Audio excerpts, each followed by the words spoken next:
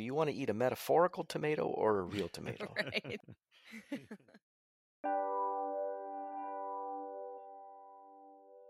Welcome to Callings, a podcast of NetView, the network for vocation in undergraduate education, featuring conversations on college, career, and a life well lived. I'm Erin Van Lanningham. And I'm John Barton. And we invite you to explore with us and our guests what vocation means both personally and collectively, and how discerning purpose is central to a meaningful life.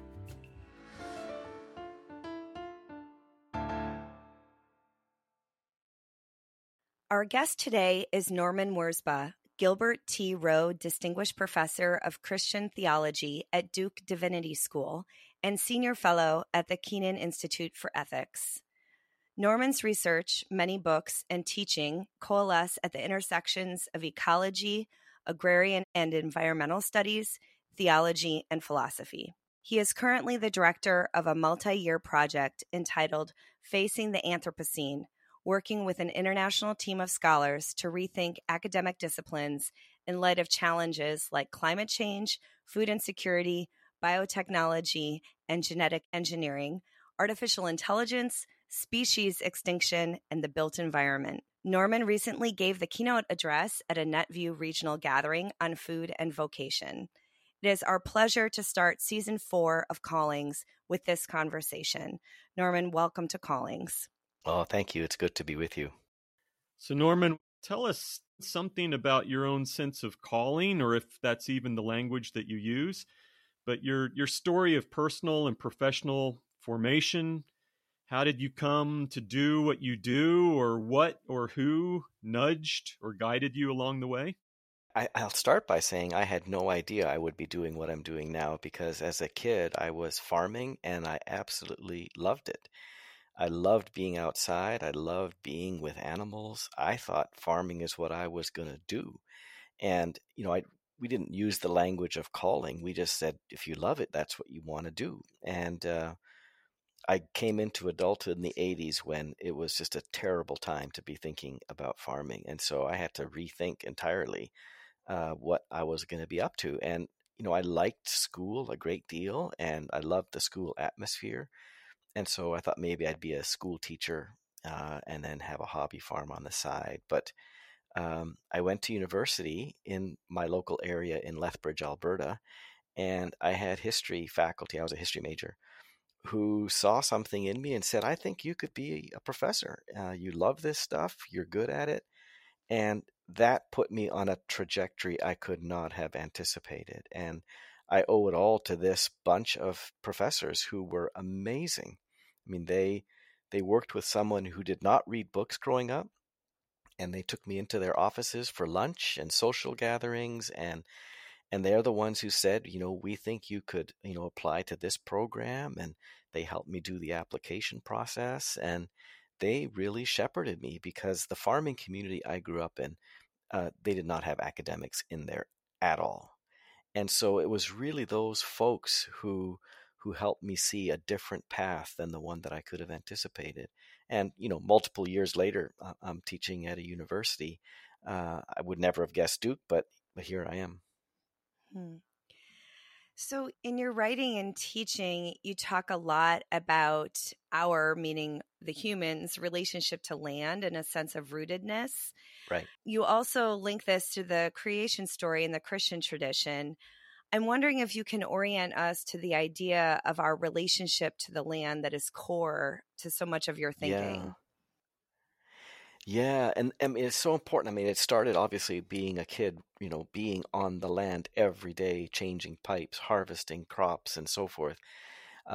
So I just had the smell and the feel of land in my bones from a very early age. But then when I had these professors say you could be an academic, land completely disappeared. Right? I went to study theology and then ended up doing a PhD in philosophy, and there was never a farmer on the curriculum. And I thought land was behind me. I thought agriculture was far behind me. And what changed it, again, is a person, right? I had been teaching at a small liberal arts college in Kentucky, and I asked a Kentucky native, could you tell me who's a good Kentucky writer I should be reading so I could learn about the culture of Kentucky. And they said, well, based on what we know about you, I think you'd really like this guy named Wendell Berry. And I had Right. never heard of Wendell Berry. I had no idea who he was. And I said, well, what does he write? And they said, well, he writes poetry, he writes stories, and he writes essays. So I picked up some of all of them, and I loved them. And when I read The Unsettling of America, I realized that was our family story, right? That we, as a family farming in Western Canada, were dealing with this tension between industrial agriculture and traditions of animal husbandry. And it recalled me to myself, is sort of the way I put it now. It gave me a way to integrate this first love that I had for the land, because what Wendell does in his work is he gives a position, an agrarian position, articulates it in a way so that you think it's not just about farming, it's not just for farmers, right? It's a whole way of describing the most basic questions about who are we, where are we, what should we do. And so Wendell sort of guided me. We became friends, and he taught me about all these other agrarian writers from across the world through time who were making the case for why the land as the orientation center changes everything. And I had said this growing up, that why don't city kids understand reality the way farm kids do? They just don't see things the same way. And so Wendell gave me the instruction I needed and the encouragement to start to rethink what I was doing philosophically and theologically. Mm. And then another person that became really helpful to me later on were some biblical scholars like my friend Ellen Davis. I mean, I had been reading scripture again, thinking about, well, where does the land show up? And you discover it shows up everywhere. But I'm not a biblical scholar, so, what am I going to say that's going to be taken seriously by other biblical scholars? But then I learn about Ellen Davis, who writes this amazing book called Scripture, Culture, Agriculture, and it's an agrarian reading of the Bible. And we became friends again, and she encouraged me to take this insight that I had, this lived insight about how human beings are always embedded in the land and don't make any sense of themselves apart from the realities of land. And she helped me sort of read scripture in different ways. And that brings us, obviously, to that creation story, the second one in Genesis 2 in particular. But it's a story that a lot of theologians like Karl Barth, even Dietrich Bonhoeffer, they say, well, that's just sort of a mythological narrative. We don't have to really take it seriously, this idea that human beings are out of the land. But if you're an agricultural person, that's exactly how you make sense of Right. life. And it's not Mm-hmm. at all a fairy tale. It's the truth, because the land circulates physiologically through our bodies every time we drink, breathe, or eat. Yeah, Right. it's not a metaphor. It's No. It is not a metaphor. And sometimes people say, the garden, that's just a metaphor. And I say, do you want to eat a metaphorical tomato or a real tomato? Right. Definitely the latter. Yes, indeed.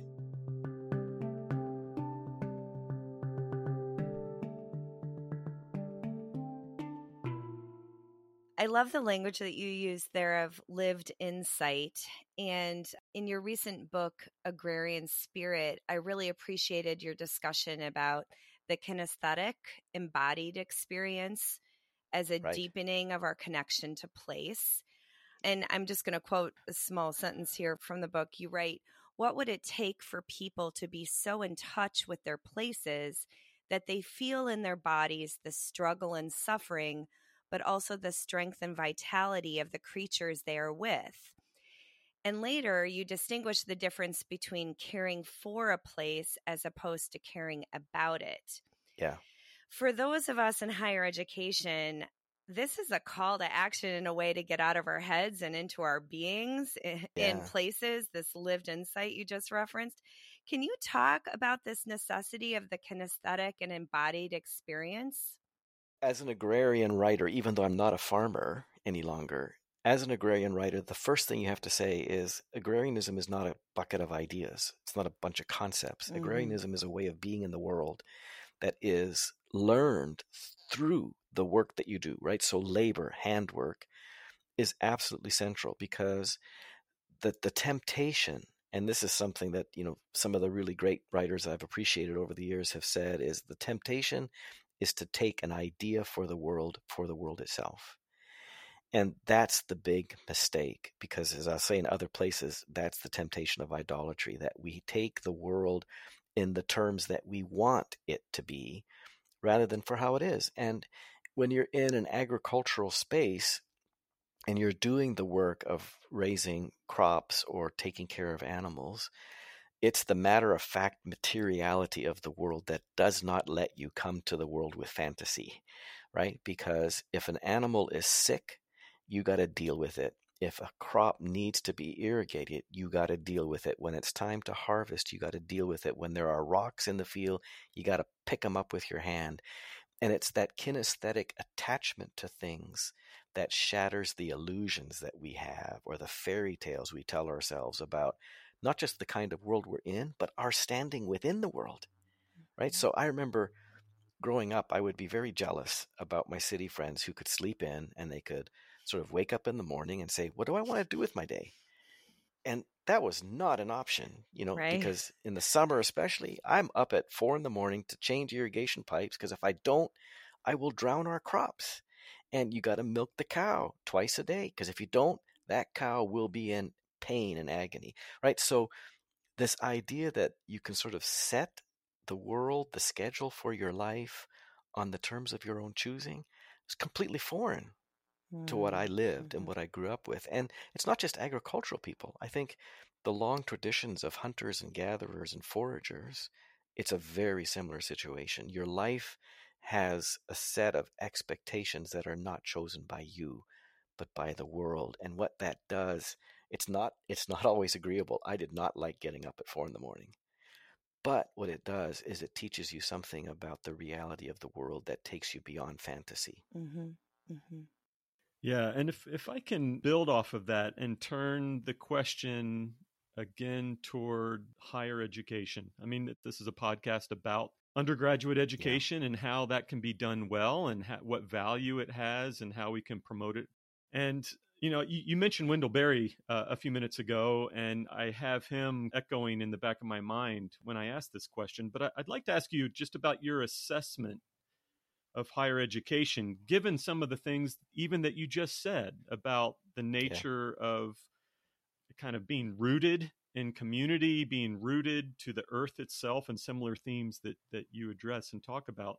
And yet higher education, there's so much about higher education today that is built on models of upward mobility that often carry with them themes of leaving home in order to pursue something out there, and even being willing to go into debt in those pursuits. And I know you discussed that as well. So you're concerned about all of those types of things and you address them, but you're also an educator. And I'm wondering if you would share with us how you process some of that, and what that means for how you see the value and maybe even the future of higher education. Yeah. Well, there's so many good points to raise in your question there, because it's basically about the question of human formation. How do we do that? And I think what I've learned, from agrarian traditions, but also agrarian ways of being, is the most important thing about a human life is to figure out limits. And I think what a lot of our education does is it wants us to not just ignore limits, but constantly override limits, because we'll sometimes tell students that you can do whatever you want to do, you can go anywhere you want to go. And, I remember early on in my career reading this essay called The Rootless Professor, which was, it was very poignant, because, it's tempting when you're a new professor to think, okay, I'll do this for 3 or 4 years, I'll publish something, then I'll move on. And you just keep moving on. And behind all of that is this ideal that life is supposed to be constantly open. It's supposed to be endless opportunity. And we chafe at the idea that we have responsibilities that require us to limit our expectations for ourselves. And I think that's a deeply destructive lure that we give to students and each other, because we're obviously living in a world right now where the overriding of limits is showing itself to be so destructive of communities, of our places, and even our own personal health, right? This idea that we should just work nonstop that we should constantly be working to optimize. Yeah. And, thinking here about undergraduates that come to Duke, which is, it's very competitive to get in. These are students who come having from a very early age thought only about building the resume that will get them into an elite university. And they never stop to ask, should I be doing this? Should I put a brake on this? Because if I just keep going down this path, it's going to lead to all sorts of trouble. And it really does. They come here and they don't know why they're here. They don't know what are they going to do when they leave other than continue this path of optimization. And, a person who I think has been really helpful here is this German sociologist by the name of Hartmut Rosa, who has this thesis in which he says the acceleration of modernity is all about maximizing opportunity, optimizing everything that you can possibly do.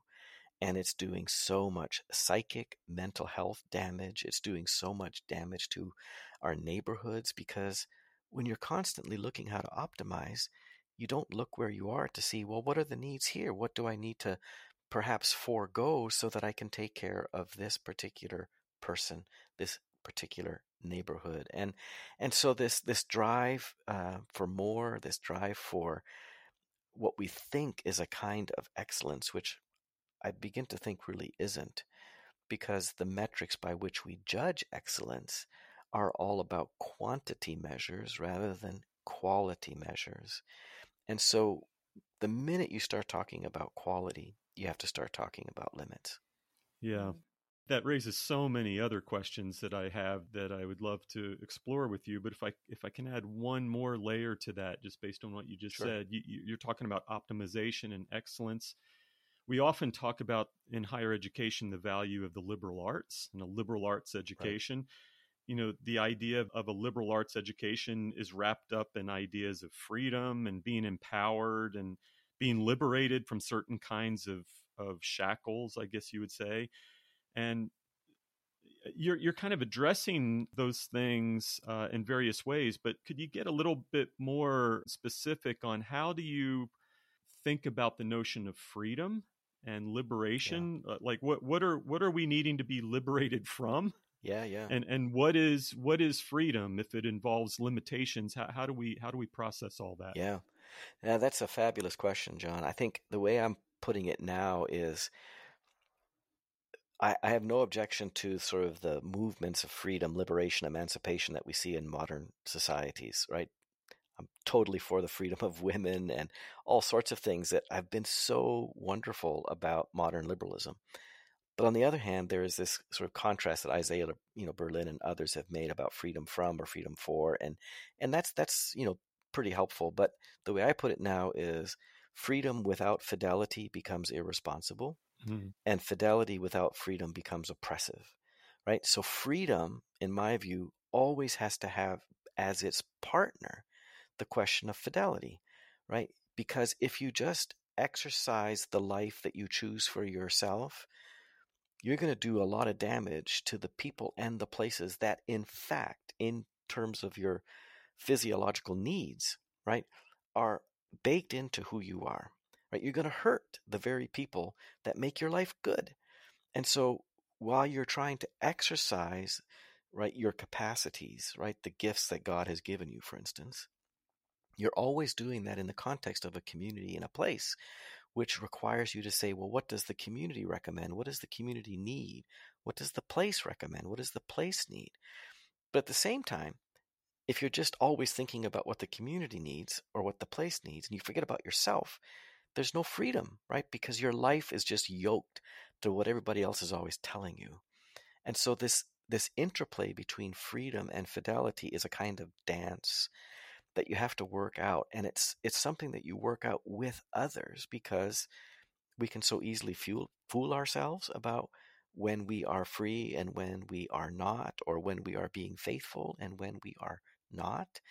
And so we work this out together, because the best life, right, in my view, is a life in which you are able to exercise your capacities, discover them, develop them.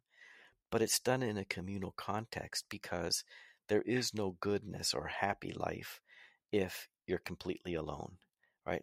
alienated, isolated from all the people that would make your life meaningful. Yeah. But at the same time, you don't want yourself to disappear in this sort of collective, which is, I think, been a problem for all sorts of especially marginalized peoples who've not been given a voice, right? They've not been given the opportunity to develop agency and the sense that what they're working for is something like self-discovery, self-realization.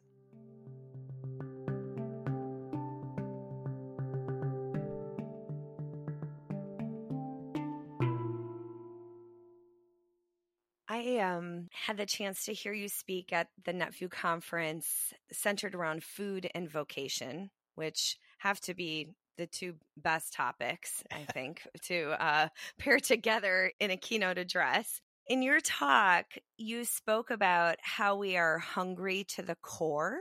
Yes. And you mentioned ideas about savoring and fasting and eating as part of our vocational identities. I wonder if you can talk a little bit about that, Yeah. what it means to be hungry to the core and how that helps us understand our vocations. Yeah. Yeah. So the best way to start this, I think, is to say that when you're bringing food into the question of vocation or hunger into the question of vocation, what you're really doing is you're opening up the question about who is the human person that could even have a vocation. And I think what we've got mistaken is that we think that the human being is this single solitary thing that can then say, okay, what should I do in the world, as if you don't already exist in a world that's always influencing you, right? That you need desperately, right? And hunger communicates that, right? The fact that Mm-hmm. after, a couple of hours, 4 hours, or 20 minutes, depending on who the person, that you get hungry again is an indication that human beings are the kinds of creatures that always need, right? We could not ever be by ourselves self-sufficient. So now the question about, well, what should I do with my life?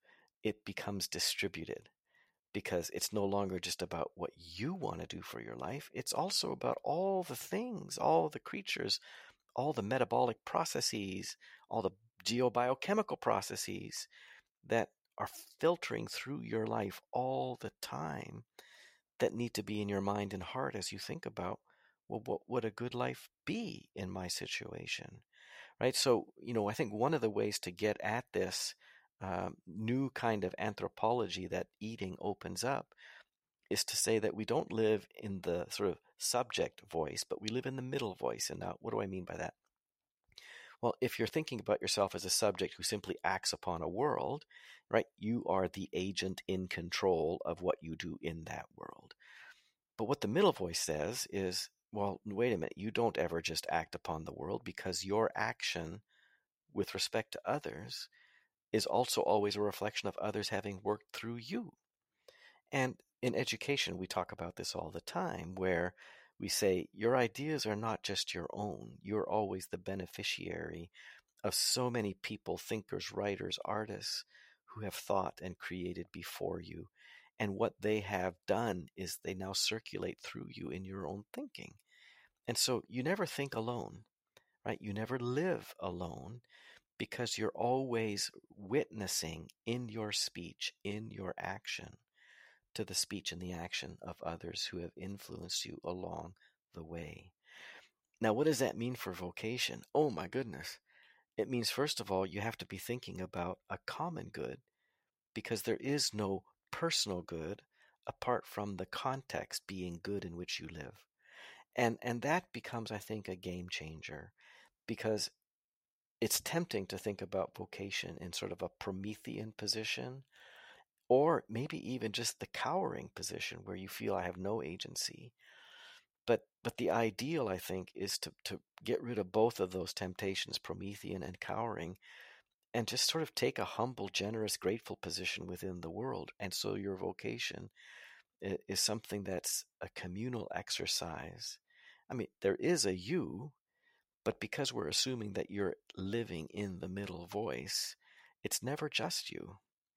And I know that that raises all kinds of questions about agency and responsibility and those kinds of things.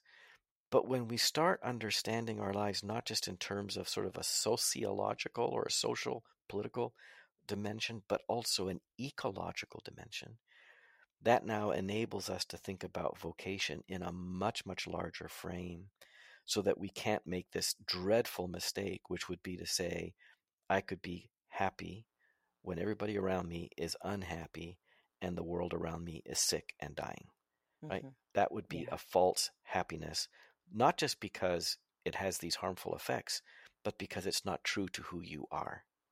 So to stay on this topic of food a little bit longer, Yeah. in your book, you do the Agrarian Spirit book, the most recent one. You use apple pie Oh, yes. as an example. I mean, this may be revealing my bias as a reader, but there were many references to food in the book. But I thought it was a really effective way to talk about the links between practical skills and material intelligence. Yeah. And I mean, this sort of relationship between ourselves and others in an ecological sense. And so I just wondered if, if you don't want to use the apple pie example, that's fine. But could you talk a little bit about the ways in which we can learn from apple pie? Yeah. I mean, first of all, I mean, I love apple pie. I mean, apple pie a la mode. I mean, what could be much better than that? I don't know. I mean, there are some things that are equally good, but it's just fabulous, right? But Right. for me, the question is, how did anybody think that you could even do that? Right? And that Yeah. already assumes an understanding of human beings as creative beings. And by creative, I don't mean creative in the sense of that sort of solitary torture genius who sort of is in obscurity trying to make something from out of themselves. No, I'm talking about creativity, which is a participation in the unfolding of the world. And you can only do that if you get into the world, because somebody had to figure out that A, you can take butter and you can take flour, or before that, you could take wheat and make it into flour, right? Hmm. And that you could take some water and a little salt and you could have a flaky crust. Incredible, right? Or that you could take something like milk and make ice cream. Yeah. Incredible, right? Now, all of that, what it's doing is it's showing you how your identity, which is to say your joy, your discovery about what you love, what gets you excited, but also the discovery of what you're not good at. I mean, all these things that we sort of place within the confines, which is not the best word, I guess, but within the parameters of an identity, these things always get worked out through our engagement with the more than human world, with a more than personal world. And what I worry about is that when we don't have the kind of creativity, even the kind of curiosity that takes us out into the world, and then by engaging it, with whatever skills that we have, because trust me, it takes a lot of skill to get a really flaky crust, right? You have to learn these things, but you learn them by being in touch with the world, being open to instruction from the world and from people who have a history of baking already in hand, where they can say, if you want to do a really good crust, make sure the butter stays cold or whatever. There's all these things that we learn. But here's the kicker. The more we immerse ourselves in what we could describe as the form of the world, which is to say, its built in limits and possibilities, the more we have the potential to make wonderful things like apple pie, or that we can make these incredible discoveries about meaning and beauty, right? The whole effort of human beings to make a way in the world so that we can say this life has been a worthwhile, even praiseworthy life, depends upon you, first of all, engaging it on its terms. And that means you can't just sort of rest with the idea of the world or the idea of yourself that you wish you could have, but isn't true to either. I just love how that example emphasizes, the materials of butter, wheat, fruit, but also the aesthetic and artistic, experience of those things as well. Yeah. And then, kind of brings forward the sacramental and the sacred experience too. In all of these things, I think this is a really important pause for us as we consider how we're sort of called into the work of learning on many different levels. Yeah. Wendell Berry has this wonderful line. I don't remember where it is exactly, but he says, "The world is a holy vision that people depend on other people to make." Mm. Okay? Because the temptation is to think that the world just is. And this way of speaking is rife in so many university contexts. The world just is what it is. And of course, from just an ordinary point of view, you might say, "Oh, they're right. The world just is what it is." But that position, I would argue, reflects already a person who has distanced themselves from the world. Because insofar as you are involved in something like food production or home construction or any of the basic things for what we might call livelihood, you're constantly running against or up to this realization that the world is gift, that the world doesn't have to be, but it is. And in its being, it reflects beauty and goodness, also terror, but there's so much beauty and goodness in this world. And to think that it simply is to immediately have vacuated the world of its deeper significance. And it really raises, I think, troubling questions for people who then say, well, if the world just is, why should I care about it?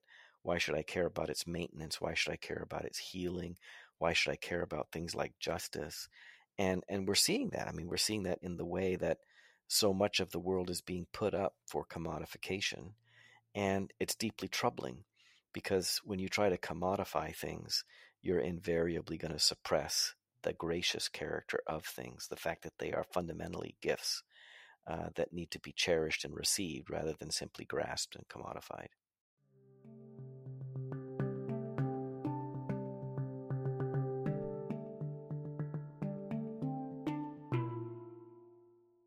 One of the things that strikes me when I hear you talk about these things, and you can tell me if I'm hearing this right or what further reflections you have on it, but in your work, you address a lot of really big and even we could say threatening issues in our world. A lot of things that bring anxiety to people, environmental threats, social threats. I mean, all kinds of things that can create anxiety and fear.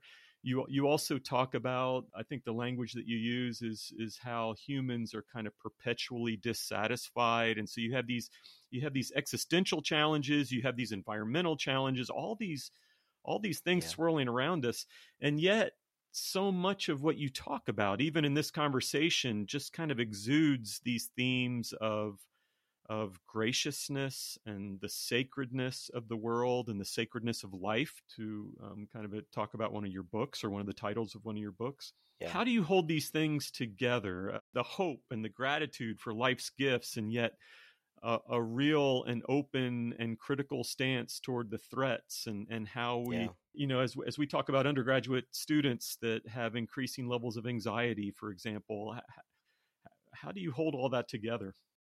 Yeah, it's a really great question. I just finished a little book on hope that I wrote because I have I have young adult children, and I have a lot of their friends in my world, and I teach undergrads now. I teach a course on climate change to the Duke University undergrads, and I'll tell you the levels of anxiety are deep, and many of them say we're not going to have children. Right? There's just there's obviously climate change, which is a huge issue for so many young people, but the list is long, as you say, about social anxiety and political breakdown and mental health issues. And so as I was thinking, how do you talk about hope in a context like that? And I learned very quickly, you can't assume that people want hope. Because for a lot of younger people, they're deeply suspicious of anybody who says, oh, just have some hope now. And it usually takes two forms. One of them is the religious version, which says, hey, don't worry, God's got this, which is rubbish.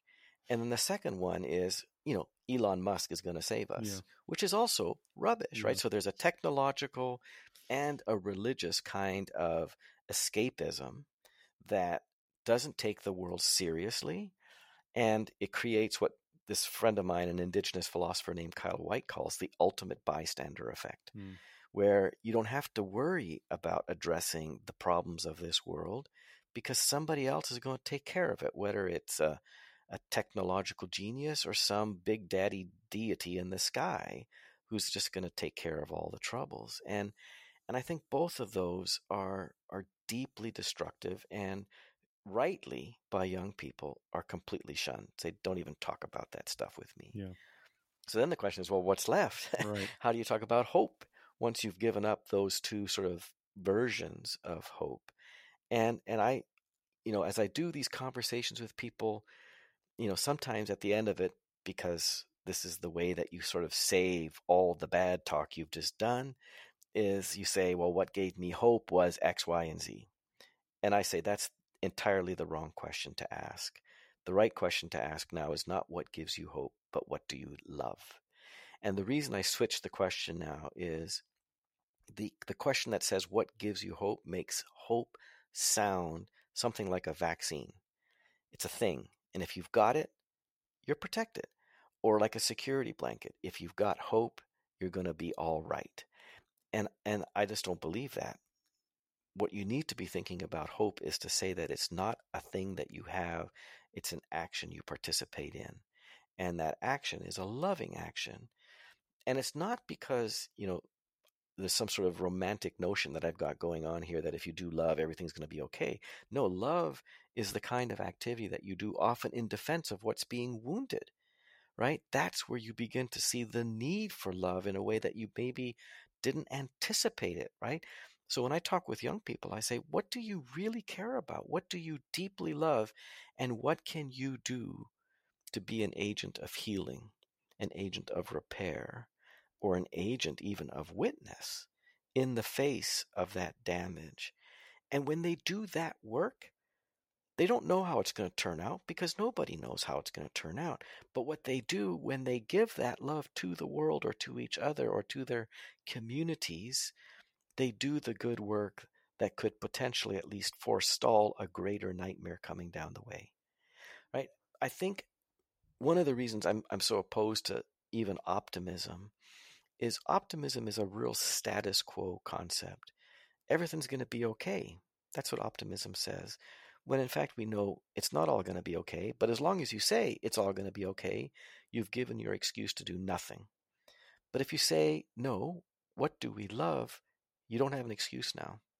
Because if you love it, you're going to do something on its behalf. You're going to do something to protect it, to cherish it. And so the love, right, it doesn't just sort of forestall what could be a much worse scenario. I think what the love does as you're going along the way, you also create joy. Because when you commit yourself to healing or befriending or being an agent of repair, you enjoy the beauty that comes from it. You enjoy the gladness that comes from it. And yeah, there's going to be pain, but you don't need to stress that. Everybody knows there's going to be pain, but there's also going to be real moments of wonder and delight along the way. Yeah. And would you agree that critical thinking and some of the roles of education also come in here, even with questions like not just what do you love, but what is worth loving, and how do we assess that, and how do we work toward that? Yeah, for sure, for sure. And this is where, I think one of the most important things that liberal arts education can do is it can confront students with themselves, right? And give a multi-textured, multi-layered sort of set of lenses by which we can set the spotlight on ourselves and say, who the heck are we? What are we? And who are we in relation to others? Who are we in relation to our places? So that when we start asking the question, what's a good thing for me to do? You first of all have some sense of who you are and where you are. Right. Norman, I was just reflecting on, your discussion there about sort of hope and love and the difference between those things. And a friend of mine at Furman University, Megan Slining, talks about building sustainable vocations with students. And that was really resonating with me about how do we talk with students about caring sort of this burning world on our Yeah. shoulders, and also sort of having skills for the long haul to, work towards healing that world. And the idea of love is a really, really important piece of that. I appreciate that. So as we close here, I wondered if you had any additional closing advice you would offer for young adults or college students as they think about their education and their future life and work and their fears and hopes. Well, I think I would just pick up a little bit on what you were saying a minute ago, which is about sustaining hope, sustaining vocation. And for me, the real key in all of that is having a community of people that are with you in the discerning, in the sort of disciplining, and in the realization of whatever life you're going to perform. I think there's a reason why Scripture doesn't ever talk about individuals, right? You are part of a community, you're part of a family, or to use the New Testament language of Paul, you're an ecclesial being, right? You're just one member of a larger body. And this is so, so important, because when you're by yourself, or when you think that your life is by yourself, you have to figure out, where am I going to get my energy from? Where am I going to get my inspiration from? And, even if you're asking about inspiration, you might just be bullheaded and say, I'm just going to go do whatever I want to do. But if you begin to realize that you yourself are a needy, vulnerable being, that you constantly are requiring other people to help you figure out difficult questions, to help you get through basic daily tasks like feeding yourself or transporting yourself here and there, right? When you begin to see how much your life actually is immersed in the lives of others, that your life is always being with others, then you have an opportunity to not just have more honesty about who you are, but also more honesty about what you should do with yourself. Because when I'm by myself, I can think about all the great things I can do. And then, my wife will come along and say, oh, Norman, come on, because she sees things that I don't see. And I'll have friends who will see things that I don't see, colleagues who will see things I don't see. And they help me understand better, not just what I think I should do, but the context in which I want to do it, right? So having a community of people that you can constantly be going to and saying, does this sound right to you? Does this seem like a good idea? That becomes a way to sort of discover more about yourself, discover more about the world, but also get some real clarity about what next steps should be for you. Because the truth of the matter is that none of us know what we will be doing 10 years from now. But what we want to know is that 10 years down the road, we've not done stupid things where we've made big mistakes because we didn't bother to ask anybody or consult with anybody or listen to anybody. Because it's in that listening, speaking, dialogical relationship with each other that we can really make the steps to do better things rather than worse things. And I think the best of all communal contexts would be to surround yourself with the people who really care about you, who really love you. Because if they really love you, they're going to want what's best for you. And that's always negotiated space, right? Someone will say, I think this is best for you. And I'll say, no, I don't think so. But that's something that you work out. But as long as you know you've got people around you who care about you, that makes even the pains and the mistakes that are invariably going to happen, it makes them bearable. Doesn't always fix things, but at least makes it bearable. And you know that in the context of wrongdoing, there can be mercy and you can try again. And I think what so many of us want is to know that there is mercy, and that when we fail, there will be others who aren't going to walk away, but they're going to say, yeah, we messed up. We could have helped you. We should have helped you. You should have listened to us, or whatever. And now you can take the next step again. Norman, thank you so much for your time and insight and good descriptions of apple pie. We really, really appreciate it. Thank you. Oh, it was great to be with you both.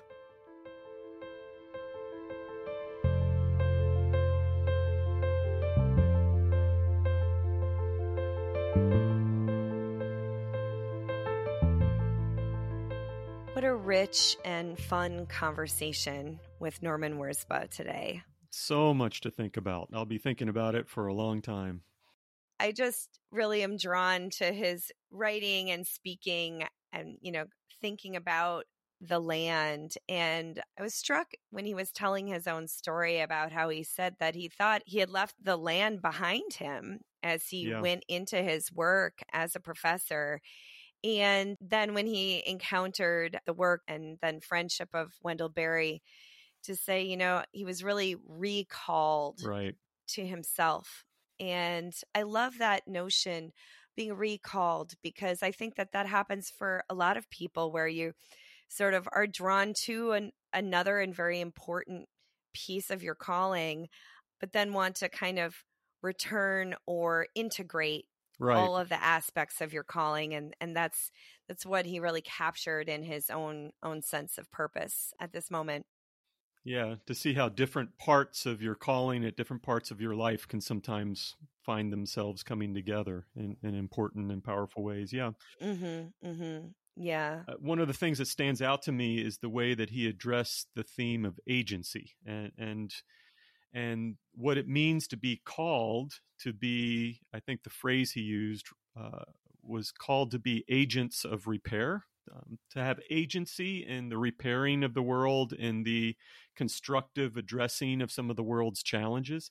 And it struck me the way that he talked about how we can sometimes look for a way out of our agency, and that can be done by maybe through superficial understandings even of God, God's got this, so I don't need to do anything, or kind of unrealistic expectations about human saviors, whether it's technology or, what Elon Musk will provide for us. And he was calling us back to avoiding those cop-outs in a sense and embracing our agency.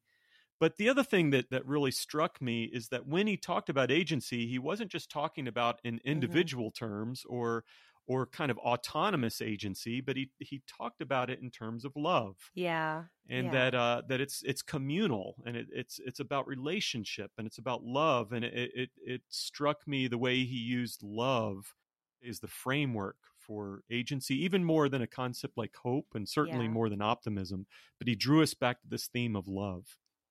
Yeah, it was a really, I think, important way to end a conversation as we think about our relationship to the world, within an embedded ecology with each other. I did think that a through line, while he may not have said it directly, there is a through line in the conversation about friendship and this idea of, sort of being in basic friendship with local community, with agriculture, with food systems, with each other. And, he listed a lot of his own mentors and friends. His advice for undergraduates rested on having a community who loves you. And I think this very deep sense, an abiding sense of friendship, not in a superficial way, but in a very intentional way, was a beautiful idea that Norman brought forward. Yeah, very, very powerful and very relevant for ideas of vocation.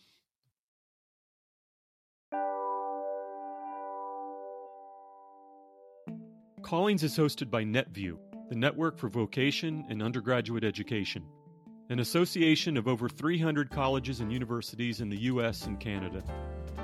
NetView is administered by the Council of Independent Colleges and is funded through member dues and generous support from Lilly Endowment Incorporated. Your hosts were John Barton and Aaron Van Lanningham. The editor and assistant producer for the episode was Marion Edwards, and our music was composed by Dan Kennedy. You can find our library of podcasts at netview.buzzsprout.com. Additional resources can be found at NetView's blog, vocationmatters.org, and at the NetView program page at the Council of Independent Colleges website, www.cic.edu.